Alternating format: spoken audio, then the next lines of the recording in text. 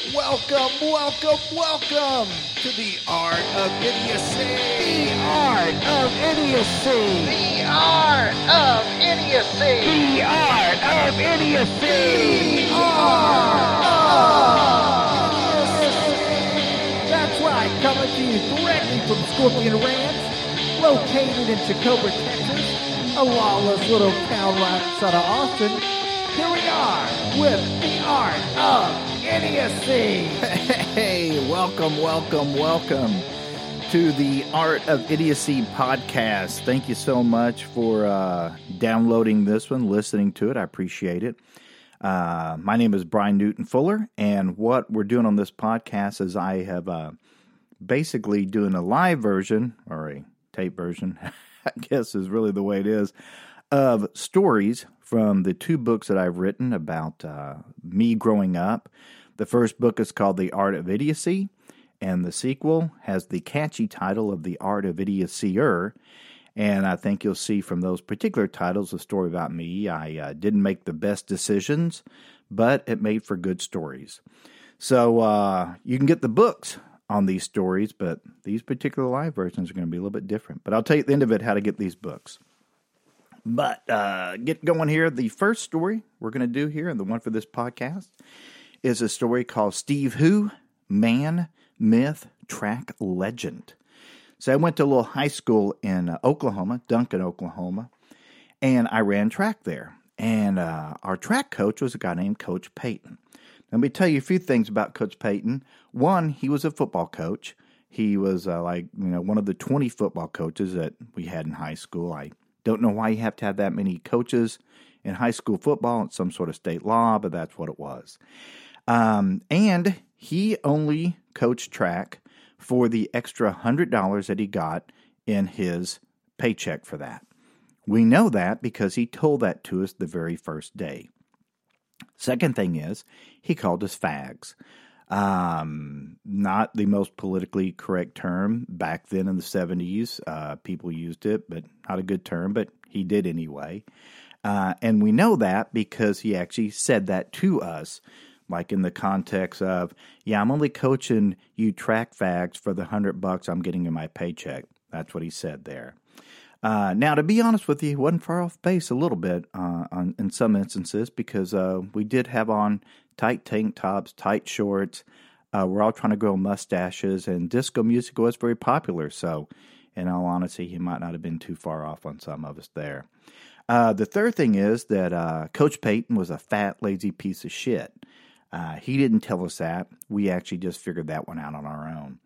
So let me tell you about him, the way he did track. First of all, he went for track practice. What we would do, he went and found some book from 1930s that said how you track practice, how you do what you do on a Monday, Tuesday, Wednesday, Thursday, Friday. Copied that, just taped it right inside the dressing room. Bam, there's your track practice right there. Job done.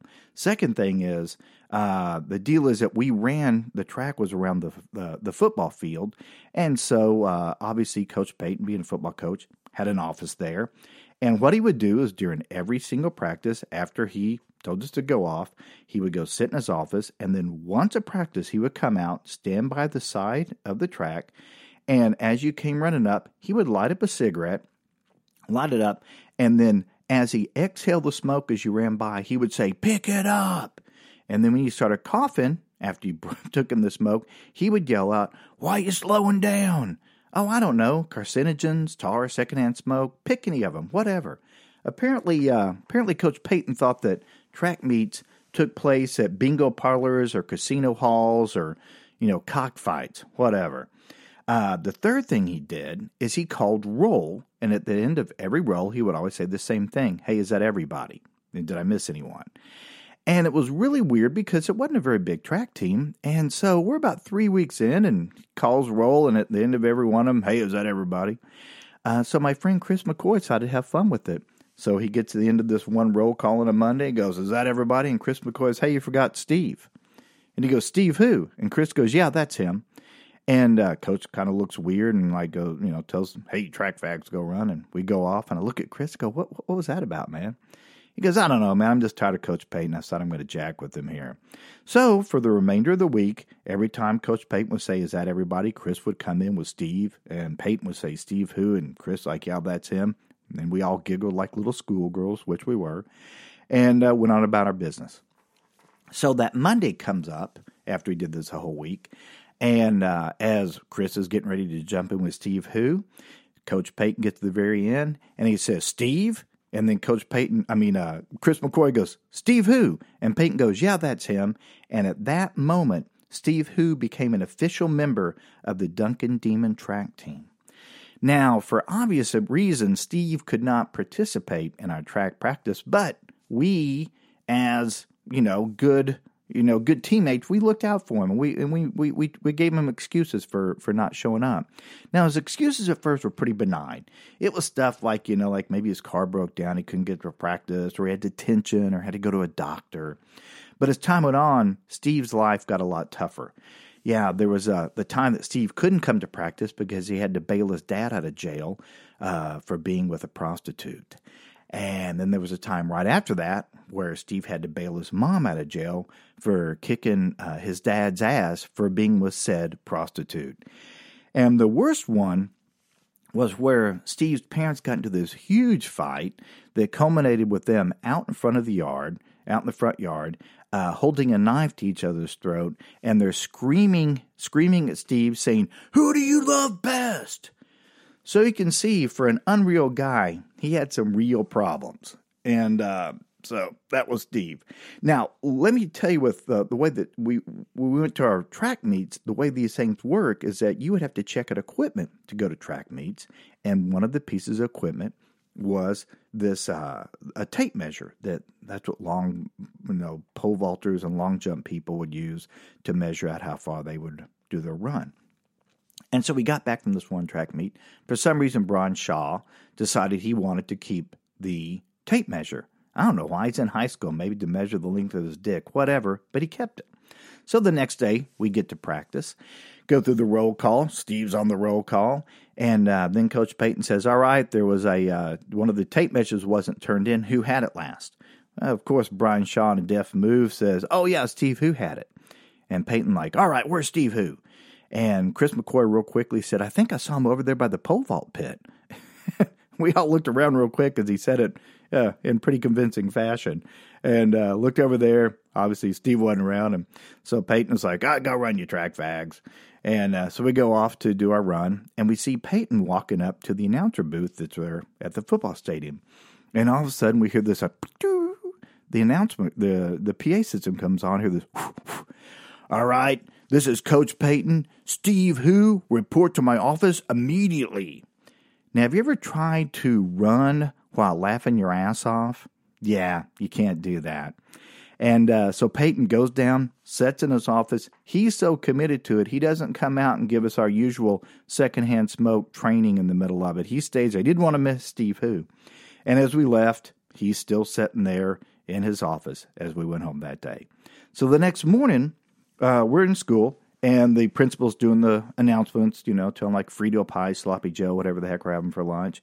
And at the very end of it, he says, oh, yes, one other announcement. Steve who needs to report to Coach Payton's office immediately. Now, have you ever tried to laugh your ass off while studying? Yeah, you can't do that one either there. So we get down to track practice that afternoon, and as we get down there, Coach Payton has an announcement to make, and he tells us, hey, by the way, Steve who has been kicked off the track team, to which Chris McCoy yelled out, but Coach, how are we going to win state? To which Coach Payton looked at me and goes, I don't know, why don't you ask Steve? And when you ask him, you tell him this when you're talking to him. You tell him that, hey, by the way, graduation is in a month, and if I don't get that tape measure back to me before graduation, then on graduation night, Steve who can pick up his diploma from me. And that blew us all away, because none of us knew that Steve who was a senior. So let's cut to graduation a month from that time. Graduation, we're all there, we're ready to rock and roll, we're ready to get out of there, go get our party on. We're sitting there waiting for the last person to be called Deborah Warner. And so they pulled Deborah Warner, calls her up. She gets the diploma. We're getting ready to go crazy. And then all of a sudden the principal goes, and let's welcome our final graduate, Steve Who. And when he says it, we all look up going, my God, is there really a Steve Who? And so we're kind of freaked out. So for about 5 seconds, you're sitting there. Obviously, nothing's going on. And then all of a sudden, up on the stage, all the teachers and coaches are up there. Coach Payton jumps up, walks up, grabs a diploma from the principal, jumps on the mic and says, Steve Who, if you want your diploma, you can give me that tape measure and you'll get your diploma. Until then, I'll be holding it. And then he goes and he sits down on his chair, pissed off and stewing. Now, have you ever tried to laugh your ass off while graduating? Yes, you can do that. So, cut to about 10 years later, I'm back for a high school reunion, see Chris McCoy. And we're drinking beers, and inevitably we start talking about Steve Who. And I'm laughing. I'm going, man, I wonder if Peyton actually still is keeping hold of that weird fake diploma, whatever the heck it was. And Chris said that a few years back, he found out where Peyton lived. And so he decided to mess with him. So he went and bought a tape measure, and he actually mailed it to Peyton along with the letter. And he wrote on the letter, Dear Coach Peyton, here's a tape I took. It was a stupid thing to do, but I was in high school. I took it to measure my dick. But I soon realized that no matter how big my penis was, you were still going to be the biggest dick in Duncan High School. Signed, Steve Who, Track Fag. So there is Steve Who, Man, Myth, Legend, the story. You can go and order my books at ChicobraTX.com. That's ChicobraTX.com. And please subscribe to my podcast because I'll be coming back with some more stories for you here from the books. So thanks so much and peace.